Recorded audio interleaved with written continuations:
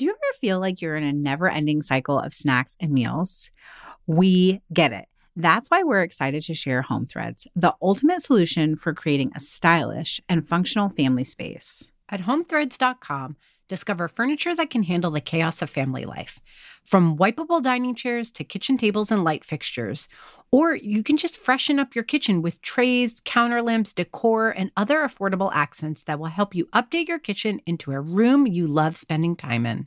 Head over to homethreads.com/DIJFY, short for Didn't I Just Feed You, to get a code for 15% off your first order. Because if you're going to be feeding them 3 times a day, plus snacks, you deserve a home that feeds your style. Home Threads, love where you live. That's homethreads.com/DIJFY today to get 15% off your first order. When you bring your child home for the first time, you want a baby monitor you can trust. When you choose Stork, you choose technology trusted to monitor 10 million babies in hospitals every year. Stork continuously tracks your baby's pulse rate, oxygen saturation, and temperature. Visit MassimoStork.com to learn more. Stork, a revolutionary baby monitor, is born. Stork is not a medical device. Read and understand all product labeling. Massimo data on file. Last year, both Stacey and I discovered Nutrafol, a supplement that supports healthy hair growth by targeting the 5 root causes of thinning: stress, hormones, environment, nutrition, and metabolism. We've been so thrilled with the results that in 2022, we want to make sure every woman knows about Nutrafol, because as it turns out, 30 million women are impacted by weakened or thinning hair. Nutrafol offers 2 targeted formulas for women that are clinically shown to improve hair growth and thickness with less shedding through seasons when hair loss and thinning are normal, like postpartum and premenopausal, and all the times in between. In a clinical study, 86% of women reported improved hair growth after 6 months, and more than 1,500 doctors recommend Nutrafol as an effective and high-quality solution for healthier hair. Most importantly, Nutrafol is 100% drug-free. They use medical-grade botanicals in consistently effective dosages, so you get the most reliable results. And major bonus, you may also notice improvements to your overall well-being, including more restful sleep, less stress, and my favorite, better skin and nails. No matter your stage in life or whether you're experiencing thinning hair caused by stress, hormonal changes, overstyling, or some other reason, there's a Nutrafol product for you. Take their hair wellness quiz on Nutrafol.com for personalized product recommendations. Grow thicker, healthier hair and support our show by going to Nutrafol.com and enter the promo code DIJFY to save $15 off your first month subscription. This is their best offer anywhere, and it is only available to U.S. customers for a limited time. Plus, get free shipping on every order. That's $15 off at Nutrafol.com, spelled Nutrafol.com. Promo code DIJFY.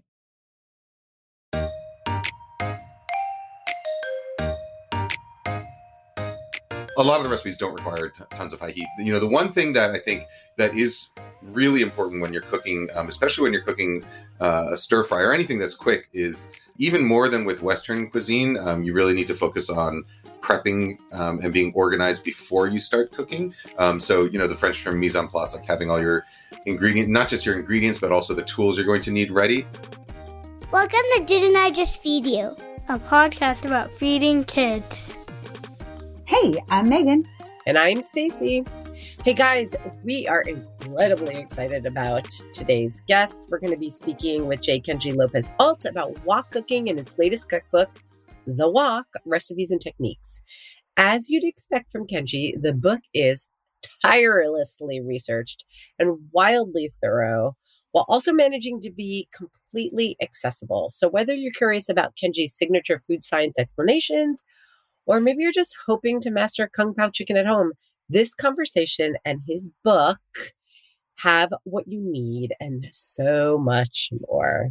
So much more. It's hard not to jump right in, but before we do, we want to give a quick shout out to our community. By now, I think you all know that we offer a free community space where everyone can share recipes, tips, meal plans, and also feel free to ask questions. There's so much help and inspiration that we lovingly call it the best place on the internet. And if you're able to contribute to Didn't I Just Feed You, you can join us as a supporting member. That gives you access to the free space, plus other cool stuff, including 2 exclusive episodes every single month. Find out more about your options and how to join at didn'tijustfeedyou.com/community. How creative is that? Okay. Before we dive into our conversation with Kenji, I need to know, Billis, straight up, how much wok cooking do you do at home? Surprisingly, not that much. And, you know, we've both been part of teams and have probably even written ourselves those list of essential cooking tools. The wok is always on those. I understand intellectually why it is and believe that it is one of the most versatile tools in the kitchen. And when I use it, I'm reminded of that wholeheartedly. Yet at the same time, it is not a tool that I return to over and over and over in a regular way. I'll go through phases. And I think there are a couple of hurdles there for me. One is, I'm very embarrassed to admit this, wok care. Sometimes I get intimidated. It's the same thing with my cast iron. Even though I know all the things to do and my wok is in good shape and my cast iron is in good shape, I'm like, I don't know. And I'm just cooking like on the weeknight. Yes. Roadblock there. Yes. Where I just feel like my Dutch oven, my pans, I cook in them, I clean them, I wash them, we're done. So there is some sort of mental roadblock there for me. And I also think that as much as I love stir fries and think that it's an essential busy cook meal and it should be an essential part of our repertoire. And Kenji's going to talk to us a lot about this. And he kind of helped me just hearing him talk about this. It does require a lot of prep and mise en place. And sometimes I'm like, I've got this. That's for people who can't move fast enough. Or that's, and I get this like overconfidence. And I don't do a great job of prepping. And inevitably, your stir fries suffer. You get some steaming or your sauce cooks off too quick or something, and then it's not as satisfying as I want it to be. So our conversation was really a reminder to do the prep work, because then you get the results. And to remember that, if you see something that cooks in 40 minutes, that's kind of a long time for a weeknight meal. But even like 30, 35 minutes, you think, oh, that's like a normal dinner time. But it doesn't require a lot of prep. I feel like a lot of busy home cooks have been trained to look at the cook time and not the prep time. And you want short prep. And then there's a threshold for cooking something for 30 minutes. And actually, it's just a shift in perspective that you're going to be prepping for longer, but actually the cook time is a flash. So it all evens out. What about you? This is going to be like such a long lead answer, which is we talked about wok cooking with Christine Gallery when we had her on to talk about Mr. Jew's cooking. And we were still in Boise at that time. And I was like, I really want a new wok because I hadn't been cooking in my wok at home because it was a round bottom, not a flat bottom. And we had a glass cooktop in Boise. And so I was like, I'm going to buy a new wok when we move. I still have not done that. Okay. And I think part of it is that we have a glass cooktop again. And I'm like, it's not going to be like as efficient. I can only use it on the grill.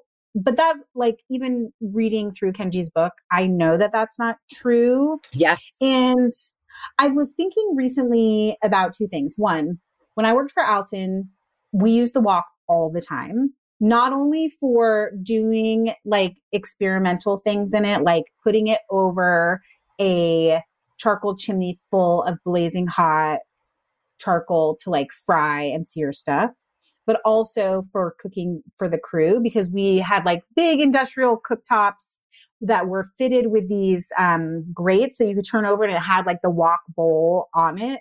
So we would cook a ton of food really quickly for crew lunches too in the woks. It was one of Alton's favorite tools. So I used it a lot, like pre-kids. Yep. And I want to, in my like long lead list of projects this spring is cleaning out our pantry and like really rebuilding it because I feel like even since we moved, a lot of my like specialty soy sauces, specialty vinegars, rice wine vinegars, I gave to friends when we were moving, and I just like haven't been very diligent about rebuilding that pantry. So I feel like I want to be a better wok cook, and I'm very inspired by Kenji's book and by our conversation to do that. So I guess you have to hold me to it. Our community has to hold me to it. Yeah. Got to prove yourself on Instagram. Okay. You just share those wok cooked meals. I also think that we do end up talking a lot about stir fries because I think we're talking to Kenji like we could have talked to him for hours. I mean, he's such a wealth of knowledge and his book is such a tome and there's so much we could have gone into. It could have been a series of 5 Didn't I Just Feed You episodes. But it might still be. Let's see. He didn't agree to that. But, no, but we can. We were definitely like, do you want to come back and talk about this thing and this thing and this thing? Yes. But I think stir frying is the most useful place to start for our audience. I want to start braising more in my wok. I've done it. I know you can do it. Like I know I have all the information, but then it's not something other than mapo tofu, which is actually one of my favorites as well. I don't really do it much. And I think really digging into all of the different ways you can use the wok will also help you use it more. And Kenji mentioned that he leaves the wok on his stovetop. And I have done this before with other tools, like way back when I was like, I won't use the Instapot. I am annoyed. Everybody's using it. I don't believe it's going to make great food. But then I ended up getting one and I never used it. Sometimes just leaving something on your stovetop or your countertop and just refusing to put it away, you'll start to use it more and experiment with it. So I think I'm just going to take my wok and leave it on my stovetop. Okay, we're doing like a wok challenge. Yeah. All right. Also, it is, and this is one of the things that the Grill Dads taught me working on their book. Well, I guess I kind of knew it already from my Alton experience, but it is really great on the grill because you can get your grill really hot. Or like if you have a little side burner on your propane grill and you're worried about like, oh, I need to get it hot enough. Is it going to be smoky? Do it outside. So ripping hot. I think of you as being someone who says ripping hot. Yes. Like the Southern girl say that. I know you would. Yes. Get it ripping hot. We're going to do a rip and walk, June. All right, Megan. Bring in Listen, Kenji. we gotta Bring in get Kenji. Do you think Kenji is a person who even needs an introduction? If you don't know him, J. Kenji Lopez-Alt is a chef, parent, and New York Times bestselling author of The Food Lab, which was a winner of the James Beard Award for General Cooking and International Association of Culinary Professionals Book of the Year, and Every Night is Pizza Night. He is a wildly popular New York Times food columnist and the host of Kenji's Cooking Show with over 1 million subscribers on YouTube. He lives in Seattle with his wife and kids. You are known as, the person who dives super deep on getting like technical and researching techniques and tools and, recipes and methods. Why the wok for your next book? Why the wok? Well, it's because so the wok. So I've had I grew up. My parents cooked in woks, but I bought my first wok when I was in college, and that wok, that exact same wok, is the one that I still have today. So I've had it for over 20 years now, and so it's this one tool that I at the time I spent like I don't remember $30-$40 on it. I bought it at a Target. It's a carbon steel wok that, I used it when I was cooking for friends in college, like in our dorm room. I used it when I was, living with roommates. I used it when I got married, and now I use it to feed my whole family. And so it's this one tool that basically never leaves my stovetop. Like it's literally, I used it literally last night at 11:30 p.m. to fry falafel because we're having falafel for lunch today.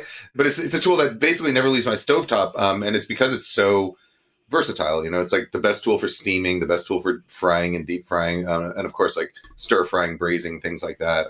All those things that you normally associate with a wok. But you can spend a lot of money on sort of fancy Western cooking equipment. Like a skillet, like a tri-clad skillet's going to will cost you, a set of them will cost you, a Dutch oven will cost you like $150-$200. Whereas a wok, it's like it's a sheet of metal that's pounded into the right shape. So it's like virtually indestructible, and it's just extraordinarily useful. Okay, so before we dive into how it's useful, maybe there's something in asking you why not the wok earlier. I mean, you've had a long career so far. Yeah. Well, it's because, I have written a lot about cooking in a wok online on Serious Eats. I think, so Serious Eats was the website that, still exists, of course, where I used to work. Serious Eats, we actually recently just published a digital issue all about cooking in a wok. That the timing of it was actually sort of coincidental that it came out around the same time as my book, because that was something that the folks at Serious Eats have been planning for a long time. But a lot of that, what's in that digital issue, was stuff that I had written for Serious Eats about 10 years ago when I first started there. No, even longer. So 2008, so whatever it is, 14 years ago. A lot that those are sort of the original wok guides that I had written for Serious Eats and where I first started writing about cooking in woks, that have been sort of recently completely updated and added to with a whole bunch of other experts.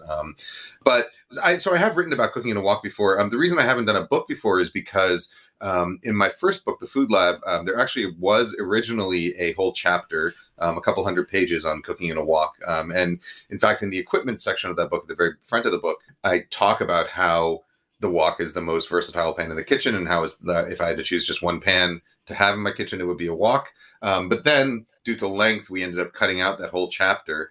So in the Food Lab, at the beginning of the book, I do tell people the wok is awesome, like it's great, you should have one, and then I don't really mention it again in the rest of the book because we cut out that chapter. Well, I was going to say, like I have that book. I've used that book a million times. Did I miss something? Am I forgetting? But it got cut. All right. The only place in the book where it shows up, I think, is in the deep frying chapter. But so when I started working on a second, we cut out a bunch of things from the Food Lab. It was originally about twice as long.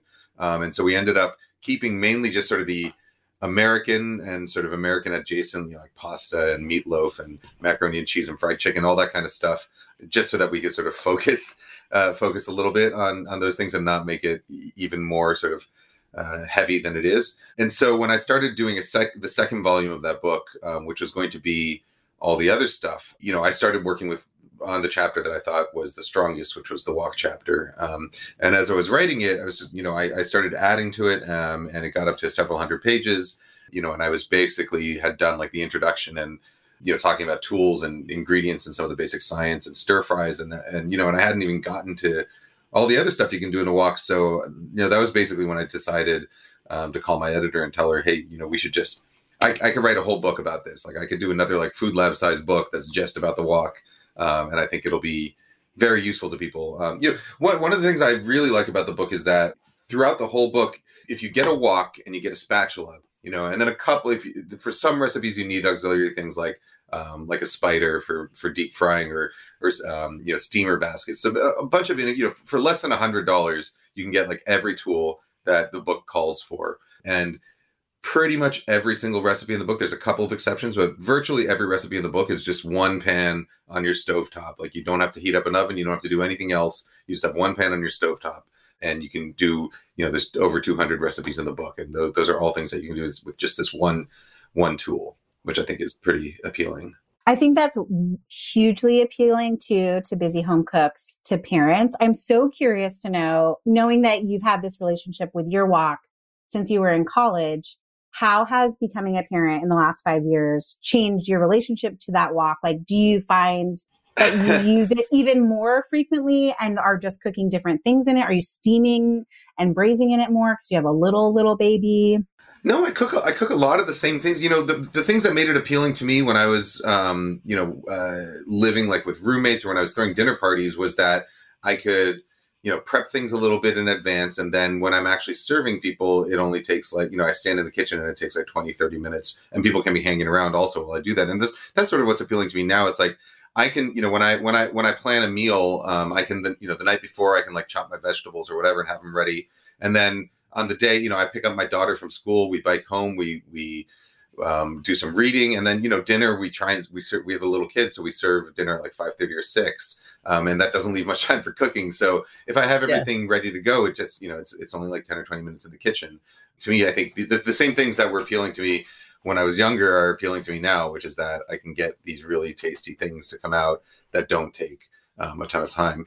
That said, I know that learning how to cook in a wok is going to be a bit of a process for people, right? So because it is a different set of techniques, it's a different sort of conceptually, there's a lot of things that are different in cooking things in a wok versus cooking more sort of Western style food. So like, for instance, with Western style proteins, a lot of the time you're leaving them whole and you're searing them, right? And you're building flavor by browning them deeply. Whereas when you're stir frying something, you very rarely actually let it sit still long enough to develop a hard sear. Most of the time, like to get to develop the sort of deeper, more sort of umami flavors, you're relying on your pantry. So you're relying on long fermented sauces like soy sauce or fermented black beans and things like that, that are going to bring depth. But so, there is going to be a bit of a learning process technique wise and also sort of ingredient wise.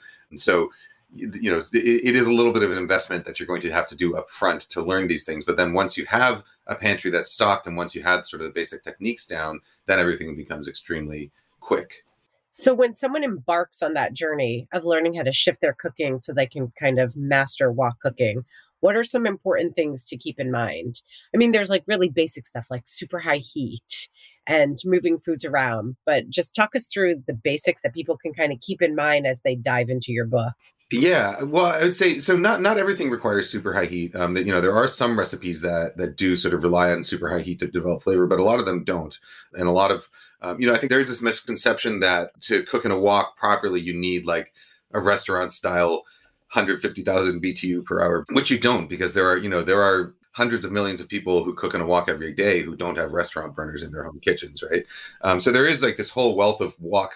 Of home cooking that you can do in a wok. In the book, a lot of the recipes are sort of these home cooked style meals. Some of them are also more restaurant style meals, but generally I'll tell you like if this is going to be a recipe where you need high heat or where you can use a torch to get this wok hay flavor, that restaurant style flavor. But a lot of the recipes don't require tons of high heat. The one thing that I think that is really important when you're cooking, especially when you're cooking a stir fry or anything that's quick, is even more than with Western cuisine, you really need to focus on prepping and being organized before you start cooking.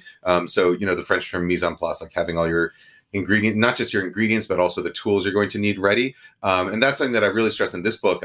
In fact, for a lot of the recipes, and particularly the stir fry recipes, there's a whole section where you have, there's the ingredients, and then within the recipe itself, before you start cooking, I lay out like here are the bowls you should have. So you should have your scallions and peanuts together in one bowl because they're going to dump into the wok at the same time. You should have your garlic and ginger in one bowl together. And so like I'll say like these are the bowls of things you should have. These are the tools you should have nearby, and you should also have like an empty bowl for transferring stuff into as you cook it, a serving plate ready. So I do sort of guide you through exactly what you should have when you're cooking, because the last thing you want to happen when you're stir frying, which is a process that takes only a few minutes, is to realize like, oh shoot, like I haven't chopped my garlic yet, or I don't have a place to put this down. What am I going to do? And it sits in the wok and it burns. Yeah. So even more than with Western cooking, I think stressing having yourself organized and ready with everything before you start cooking is very important. And even as a professional cook, I've known that, but I'm always like, I can handle it. And I actually noticed that in your book. And I was like, oh, he's telling us something here. This is not just a matter of Kenji being super detail oriented. This is like really, really be prepared. Like this is how it's going to go and how it has to go to achieve the flavor. Yeah. Well, there's some recipes like the Sichuan style Kung Pao chicken, right? So there's two recipes for Kung Pao chicken in this book. One that's sort of the Chinese American version that I grew up with in New York.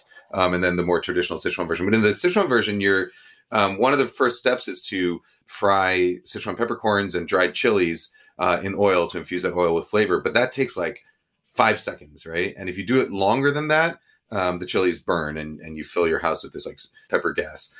So that's one of those things where it's like, if you don't have your chicken ready to go into the wok, like just a few seconds after you add your other things, you're going to burn your chili. So you don't even have time to walk over to your cutting board and pick it up. It's like, you need your bowl right next to you. You dump one in, you need to be ready with the next one to go. Yeah. Organization and just looking over a recipe before you start is I think the biggest key to success here. You mentioned that, you really just need a wok and like a nice long wooden spatula, but what are the other tools that are really important for wok cooking? Those are the really two most important ones. A ladle is also useful. A wide wok ladle can be useful. Aside from that, the other things you might consider getting are a spider, so like a metal, a wide mesh strainer, which is super useful for when you're deep frying anything. I think the wok, I think, is the ideal vessel for deep frying. Beyond that, I would get a bamboo steamer or a stack of bamboo steamers. So a wok, I think, is also the best vessel for steaming things in, because again, with Western style steamers, you're typically you have water at the bottom of a tall pot or a Dutch oven, and then you have a basket that you lower down, and so you're having to sort of reach down into a pot full of hot steam, cover it up, and then you can only do sort of one layer of things at a time. Whereas with a wok, the steamer baskets sit on top, and so you get water simmering in the bottom. You can load up the steamer baskets however you want while they're sitting cool on your countertop, and you can stack 5 or 6 of them. It doesn't matter, and then you just put that whole thing on top of the wok, so you don't have to reach down into a hot pan.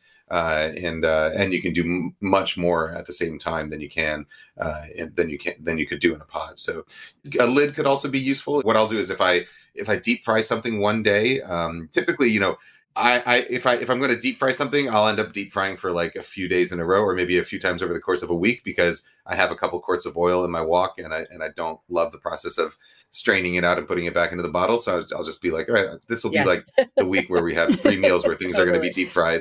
And then, the week after that, everything will be steamed to make up for it. But I'll leave the oil in the wok, and then I just put a lid on it and leave it on my stovetop, which I find to be much more convenient than straining it and putting it in the fridge every time. Before we hear more from Kenji, a break to hear from one of this week's sponsors. Why is food so colorful? Why do some eggs sink and others float in water? And what's the difference between food that grows underground versus above ground? Spring is a time of growing, with new fresh foods popping up in gardens and markets alike, sparking new curiosities for kids to learn about food. And we might be biased, but we think that the best way to explore these curiosities is to get in the kitchen. By now, you know how much we love KiwiCo crates. We were so thrilled when they launched Yummy Crate last holiday season that I gifted them to my kids, and they were a major hit. So this spring, we're doing it again. KiwiCo's STEAM-based approach is designed to foster a love for the true science of cooking, with recipes and activities that explore hands-on creativity and experimentation. Each month, Yummy Crate delivers to your door high-quality kitchen tools, 3 recipes, and 2 projects that teach kitchen skills and get kids cooking with or without you. Everything in the crate is designed to foster a love for science and cooking in kids ages 6 to 14. From experimenting with the effect of pH on dough to designing artistic creations with pancake art, every Yummy Crate takes your meal to the next level with kid-friendly science, stories, history, and fun food facts in the Yummy Zine magazine. Before each crate arrives on your doorstep, you'll get an easy-to-use shopping list, which also includes alternative ingredient suggestions for different diets, from vegetarian to vegan, dairy-free to gluten-free. And with no commitment, you can pause or cancel anytime. Build kitchen confidence with hands-on experimentation with Yummy Crate from KiwiCo. Get 30% off your first month plus free shipping with the code DIJFY at kiwico.com. That's 30% off your first month at KIWICO.com. Promo code DIJFY, short for Didn't I Just Feed You? It's no surprise to anyone that we are in love with our blenders. If they've been listening, they know that we did a whole episode about how the blender is one of the most underrated kitchen tools, useful for so much more than smoothies. Though we make a lot of those too, because blending our own smoothies at home makes it easy to customize ingredients, allowing you to add more veggies, fruits, and even spices at a fraction of the cost. It's true. Smoothies are the number one thing that I make in my blender. But we also use our blenders for sauces and batters and dressings and DIY spreads like homemade mayo, which, by the way, you guys, is so much easier to make than you might think. Sometimes we make these things in small batches, a little finishing sauce for taco night or a green smoothie just for mom, while other times we use our blenders for big batches of soups, nut and seed butters, or even easy whipped cream for a crowd.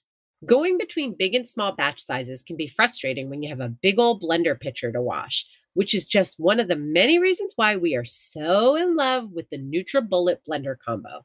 It comes with both single serve cup and a larger capacity pitcher so that you can effortlessly switch between the two. And just like other high-powered blenders, it comes equipped with multiple speeds, a pulse function, and extraction capabilities too. But you know what isn't like the other high-powered blenders?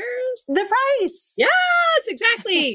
You get a tool that doubles as an easy single-serve blender or one that can make bigger portions of whatever you want because it can make all the magic happen, all for just $149.99. And just like every NutriBullet, the blender combo is all about hassle-free components, quick cleaning, and ease of use. All of our favorite things in a go-to kitchen tool. With over 50 million happy customers worldwide, we would expect nothing less from NutriBullet.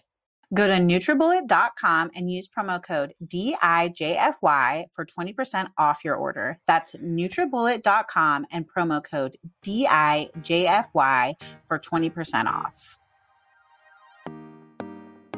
Okay, so we've talked about stir frying, deep frying, braising, steaming.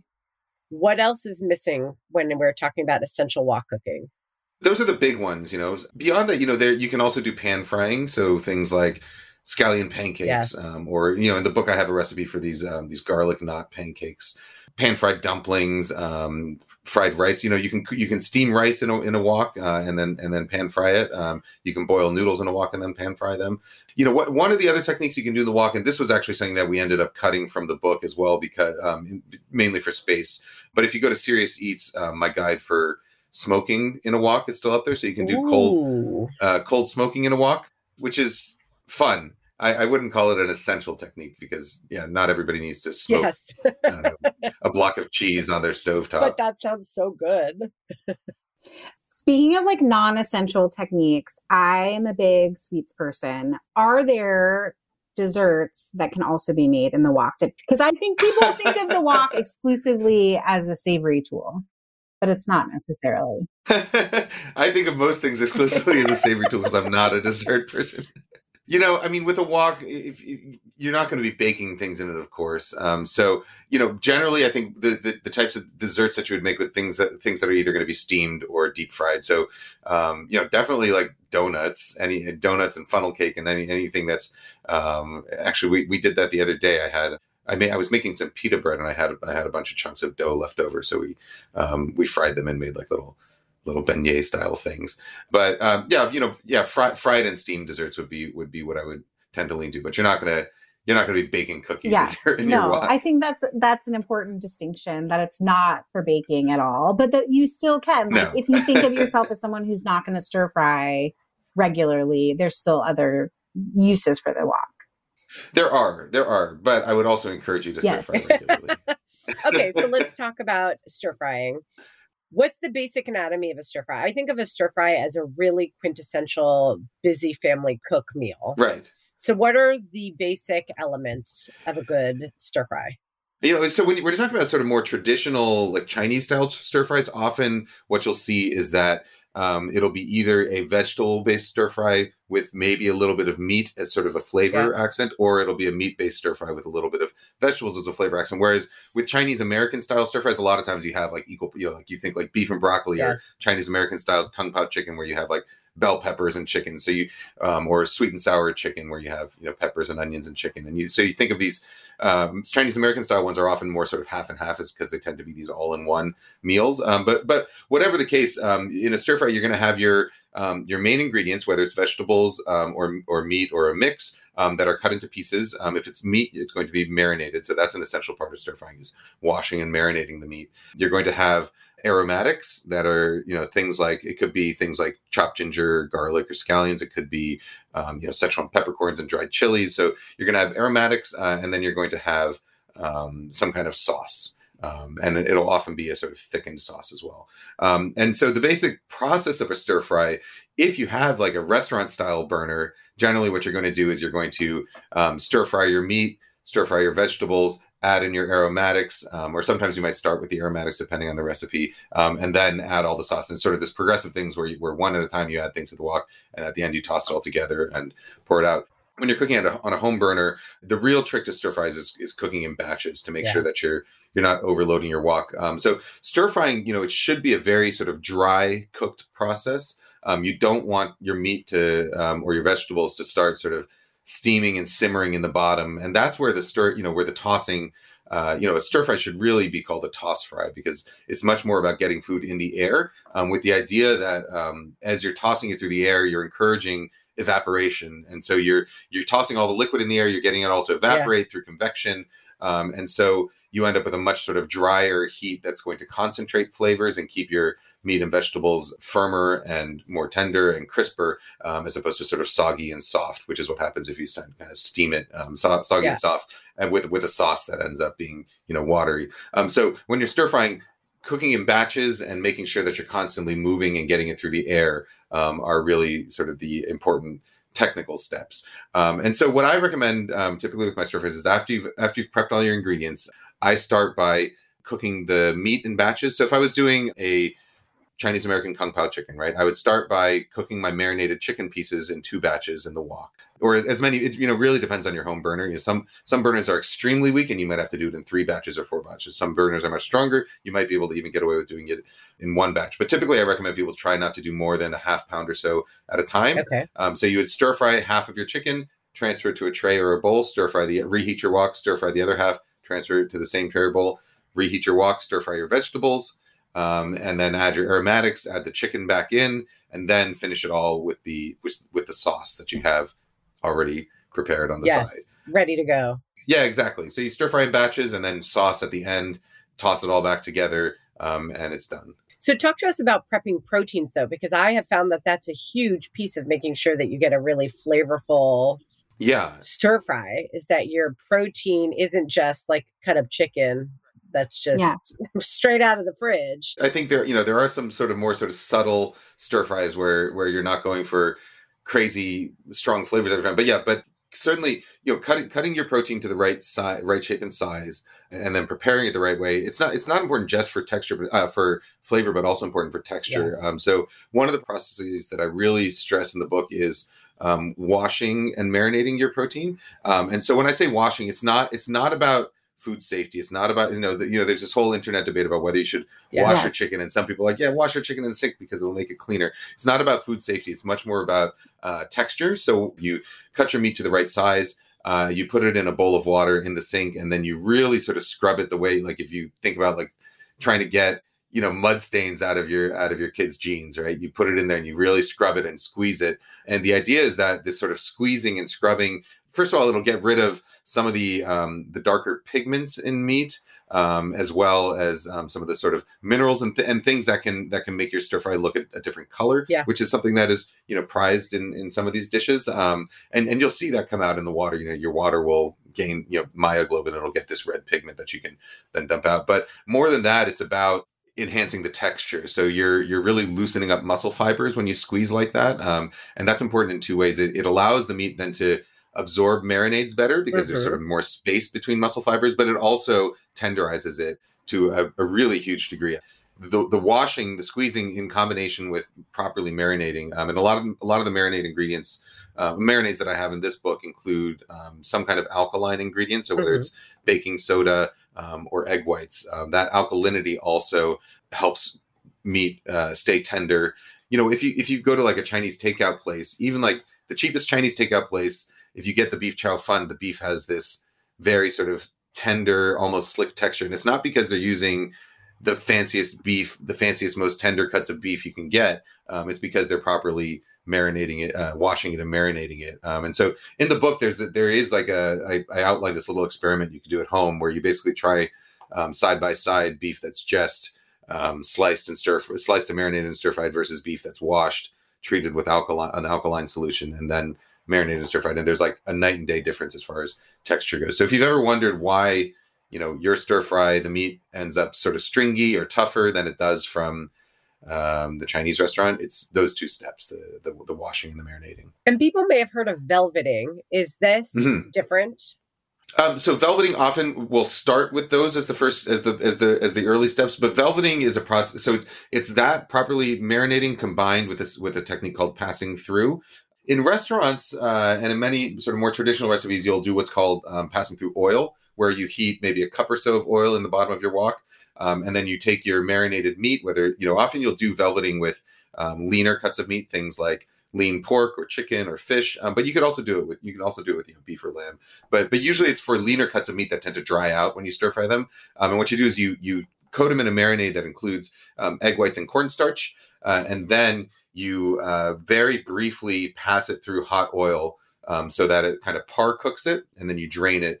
In the book, instead, I use a water velveting technique where you bring a couple of quarts of water to a simmer in your wok, and then you pass your marinated meat through the water. So you essentially you put it in there, you shake it around with some chopsticks to make sure the individual pieces aren't clumping together. They cook for about 15 seconds, and then you strain them out, and then spread them onto a sheet tray. Once you spread them onto the sheet tray, they continue cooking a little bit. So they're essentially, all the meat is essentially cooked through before you even start stir frying at that point. The other important thing that the velveting does, well, there's a couple of things. So one, because it has that cornstarch and egg white coating, it creates a sort of slick coating on the surface of the meat that gives it much more that a very distinct texture. Yes. That's where the velveting, it gives this velvety soft texture. It also makes the meat much more tender when you stir fry it, because you don't have to stir fry it for as long, and so it doesn't run this risk of overcooking because it's already cooked. I think of it as sort of like a primer, for paint, where you're coating the meat with this surface that then makes it much easier for flavorful oils or sauces or whatever to cling to it. And finally, the other thing that it does is that once you've velveted the meat and drained it and spread it on a sheet tray, you'll see, it'll sort of start to steam, and it'll steam dry while you're, dumping out the water, rinsing the wok, and starting to cook your other ingredients. So by the time you're ready to add your sauce and your meat back in, the meat should be relatively dry at that point. So you're not watering down your sauce. You're not doing that thing where you're steaming and, allowing the contents of your wok to sort of steam instead of stir fry. So yeah, the meat ends up pre-cooked. So you only have to toss it in the wok at the very end with the sauce for just a few seconds. And so I think even though you're adding some steps at the beginning of cooking, it makes the rest of cooking a much more sort of streamlined process. Okay, you mentioned marinades, sauces, oils. What is essential to a wok cooking pantry? There's a whole section in the wok about it. Yeah. Well, certainly, having oil, a very good high temperature oil, and there's a huge range of them, right? You can use canola oil, you can use corn, soybean. I typically use rice bran, sometimes sunflower, but any sort of refined oil that's going to be not break down until a relatively high temperature. So that's important. As far as sort of sauces go, soy sauce is the most important one. Typically, a lot of the recipes in this book will call for a combination of light and dark soy sauce. So Chinese style light soy sauce is usually stronger in flavor and saltier, whereas dark soy sauce is darker in color, a little bit sweeter, milder in flavor, and is typically used more for color than for flavor. There's Japanese light and dark soy sauce as well. So the Japanese light soy sauce is much more of a sort of specialty product that you probably won't find it in a regular supermarket. You'd find it in a Japanese market. Japanese dark soy sauce, koikuchi soy sauce, is what you would know as like your typical soy sauce. If you buy a bottle of Kikkoman, or you go to the sushi place and you get soy sauce for dipping, that's Japanese dark soy sauce. Japanese dark soy sauce is darker than Chinese light soy sauce, but it's lighter than Chinese dark soy sauce. So if you're only going to have one soy sauce, that sort of splits the balance, I would get a Japanese style shoyu, a Japanese style dark soy sauce. Beyond that, other important ones are, a lot of recipes will call for oyster sauce. Mm-hmm. And oyster sauce comes in sort of varying degrees of quality. So oyster sauce was invented by the Lee Kum Kee company. They're the brand you probably see the most frequently at supermarkets. They have two lines of oyster sauce. One of them has a red bottle with a panda on the front. Yeah. And another one is a blue bottle with a boy on a canoe with a bunch of oysters piled up on the front. The boy with the canoe one is their sort of more premium one, which is made with just oyster extract that's been reduced until it's this intense sauce, whereas the other one has a lot of other flavoring ingredients to it. But so I typically recommend getting the nicer bottle of oyster sauce.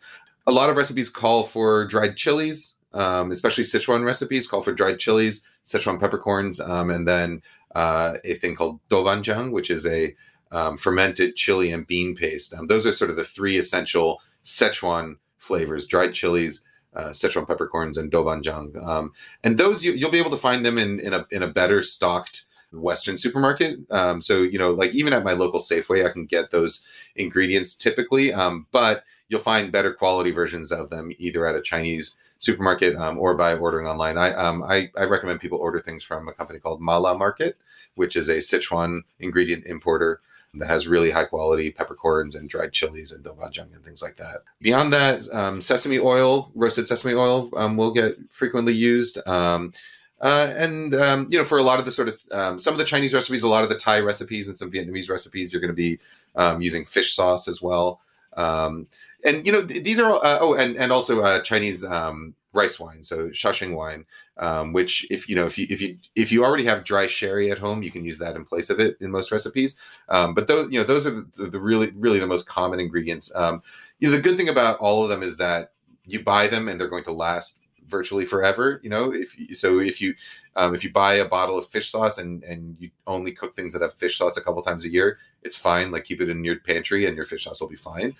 Same with your soy sauce. As long as you keep it in the fridge, it'll last virtually forever. Oyster sauce will last forever in the fridge. So these are things where if you feel like, oh, I have to buy all these things, and like, what if I only stir fry a couple times a year? First of all, once you learn how to stir fry properly, I think you'll be doing it a lot more. But even if you only do it a couple times a year, these types of pantry ingredients last. They're preserved, they're high in salt, they last a long, long time. So you don't really have to worry too much about having to replace them every time you cook. You keep answering my questions before I get a chance to ask them. I was going to ask where to get and how long they keep. Talk to us a little bit about, those are the store-bought sauces that are the building blocks. Yeah. They can be used on their own or in combination, in a simple combination to make a stir-fry sauce. But then there are other stir-fry recipes that require you to mix up a sauce. Right. And what's the basic anatomy of that? Like, how should people think about building sauces? Because I think this is where the fun comes in a little bit, where you start to build confidence. Right. It really depends on the style of dish you're going for. Like a very basic sort of, if you think of like a very, very basic Chinese American stir fry, typically you're looking at a sauce that combines savory and sweet elements. So it'll be a combination of soy sauces, sometimes maybe some oyster sauce, and often sugar. Yeah. If you're talking about dishes that have a more sort of something like a General Tso's chicken, right? It's savory and sweet, but also very vinegary. Yes. So in that case, you would add a sour element.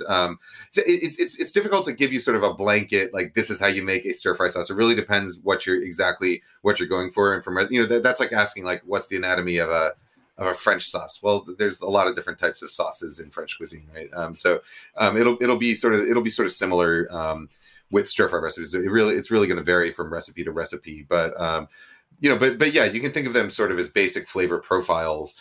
So it could be a sweet and savory profile. It could be a sweet and sour profile. It could be what's referred to in Sichuan as mysterious flavor, which includes, sour from vinegar, mala, which is like the numbing and hot flavors from Sichuan peppercorns and dried chilies, and then savory from soy sauce. And usually it also has some sort of like sesame element to it as well. There's a dish in the book for Bang Bang Chicken, which is different from the Cheesecake Factory Bang Bang Chicken or Bang Bang Shrimp. That Bang Bang Chicken is a Sichuan dish where you essentially poach chicken breasts, and then you smack them with the side of a cleaver to shred them up, and then it goes in this sort of mysterious flavor sauce, which combines all these elements. But there's not really one sort of solid blueprint for every single sauce. Right. It sounds like what people should do is really get familiar with all those fundamentals, like all those fundamental sauces, those foundations, so that you can figure out a profile that you like and speaks to you, and then know which sauces you're going to go to combine them. Yeah. And, I would actually think about it the other way around, where rather than thinking about, all right, I have this ingredient, what sauce can I pair with it? It's much easier to think like, all right, today, like I want to stir fry greens, and in the book, like there's four different recipes for sauces that work well with stir fried greens, right? So you can say, all right, I want to stir fry greens. Oh shoot, I don't have pea greens today, but I've got like some romaine lettuce in my fridge. Yeah. So you can instead of cooking your pea greens with a garlic and ginger sauce, you can cook romaine lettuce with a garlic and ginger sauce. So that's one of the things that I find very useful about wok cooking, is that once you have an idea in your head, you can really adapt whatever you have in your fridge to make that work, right? So it's like if I'm in the mood for sweet and sour chicken, but I only have a pork loin in my fridge, I can make sweet and sour pork, and it's going to be fine. So in the book there are there are a lot of these sort of charts where it's like, all right, if you want to make congee, like rice pudding, rice porridge, right? Here's a chart that shows you all the ingredients you might have in your fridge that could potentially go into a congee and the way to prepare them and how long they need to cook, etc. So if you have like mushrooms and pumpkin in your fridge, like here's how you can combine those two things into one bowl of rice porridge, and how you're going to cut them and how long you're going to cook each one of them to incorporate them in there. So that, that's what I find fun about cooking in the wok. I have one more very specific sauce question, because this came up in our listeners group. Someone was looking for a quote unquote basic stir fry sauce, which you've just addressed that there's really no such thing as basic, but they were wanting something without cornstarch. And I feel like what I'm gathering from just like listening to you talk from the book as well is that like cornstarch actually isn't an essential stir fry sauce ingredient. It's more like if you do everything else right, you may not need it. Is that true or false? It depends. It depends on the recipe. So first of all, it doesn't have to be cornstarch. You can use potato starch, you can use tapioca starch, you can use arrowroot in place of it. Cornstarch is, a starch of some kind is an essential ingredient in some sauces. Particularly in Chinese American style dishes where you're going to have where people like them to be saucy, and so something like you think of like beef and broccoli, and it has this kind of glossy sauce that people like to put on their rice and stuff, and it gets that texture and that thickness from the starch added. There are sort of drier styles of dishes that are stir fried that don't necessarily need a starch to thicken the sauce, simply because they don't have a lot of sauce, and you can cook it until it's relatively dry, or it'll have some sort of more of like an oil based sauce. But I'm not sure exactly why they would want no cornstarch. So if it's just the corn element, you can replace it with potato starch or arrowroot, something like that.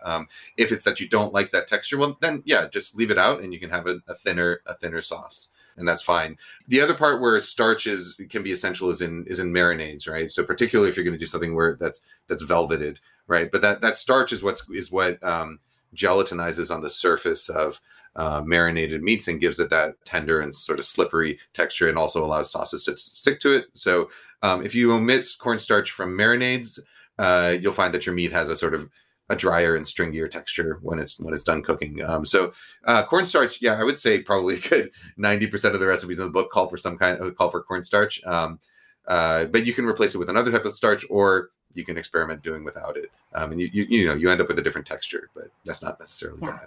Brilliant. Okay, can we play a fun game with you? Which is sure. I like games. I know we're not going to tell you what the game is, but we're going to ask if you want to play.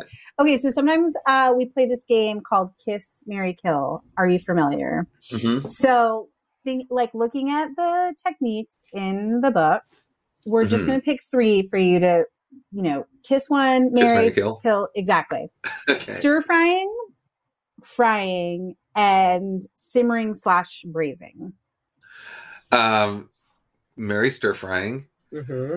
Kiss simmering / braising, and I guess kill deep frying. Yeah. But I would hate to kill deep frying. That's not what I thought you would say. That's not what I thought he was going to say either. Well, I could, I might even change it to marry simmering and braising.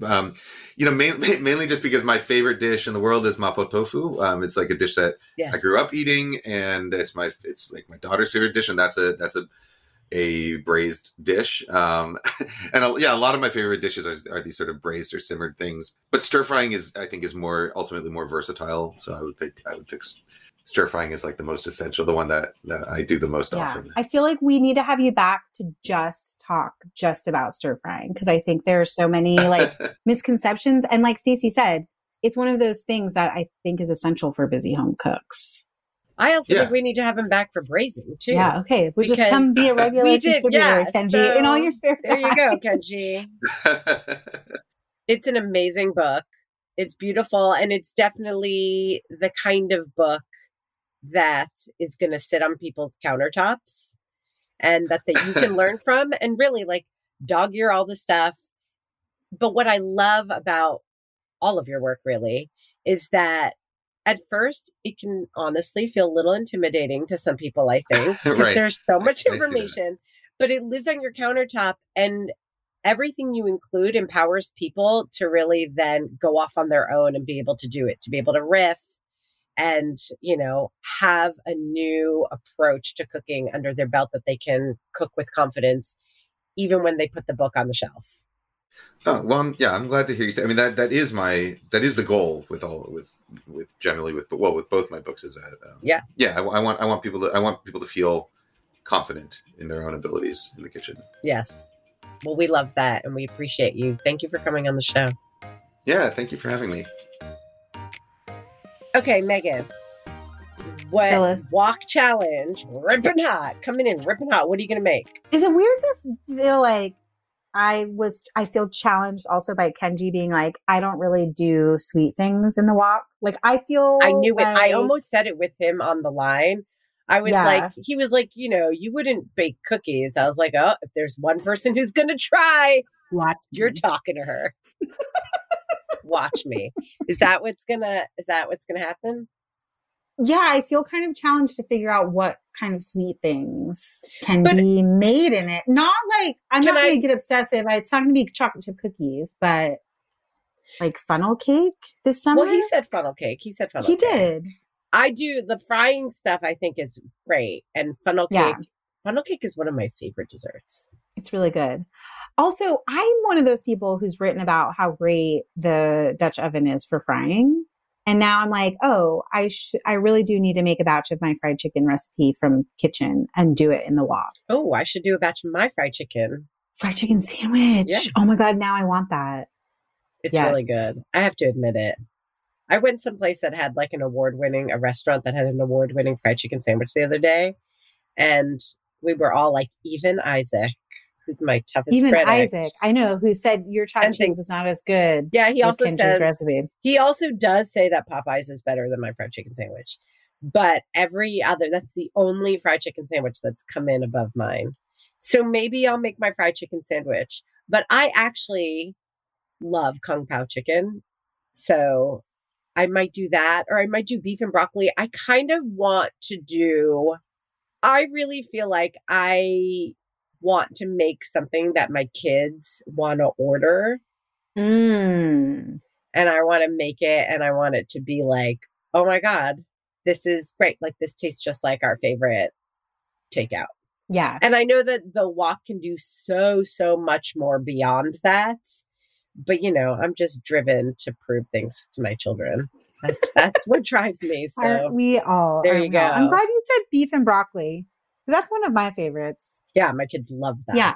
And I can't believe we didn't talk to Kenji about noodles, because there's a whole noodle section in the book. Like he touched on rice and how you can steam rice in it. But there are a lot of noodle dishes that I would like to recreate at home.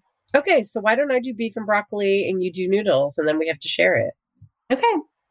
I'm on it. Oh, and you're doing cookies or something weird. I'll figure out. You're doing or something weird. I just meant like funnel Google cake. It right now. He said funnel cake and donuts. So if you do that, that's great. But Kenji already said that. Like I just think you could bake a cake in it. I mean, Megan, I feel like this is a very Scorpio moment where you're wanting to this is a little rebellious. It's a little bit proving something. Yeah. Okay. And so go for it. Do it. What's the problem? There's no problem. It just isn't going to be more of a gimmick than a real thing. I would hope it to not be. Plus, I'll probably never take ownership other than to share in Instagram stories and be like, look what I did. You're a troll. Yes. Yes, I am. I said that to you yesterday. Thanks for bringing it up. Okay. Listen, and on that note. Yes. Thank you. Take us out of here. All right. You know what we're going to cook. We want to hear what you are going to cook in your wok because it's a ripping hot June wok challenge. I don't know how we got there, but we did. And we want to hear from you. The best place to talk to us is in our listeners community.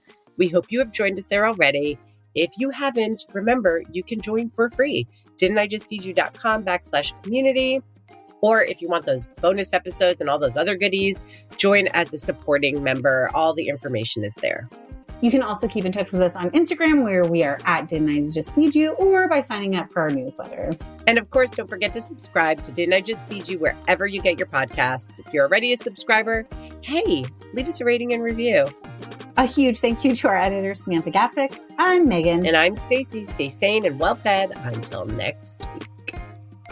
Be sure to subscribe to Didn't I Just Feed You wherever you're listening. And don't forget to rate and review.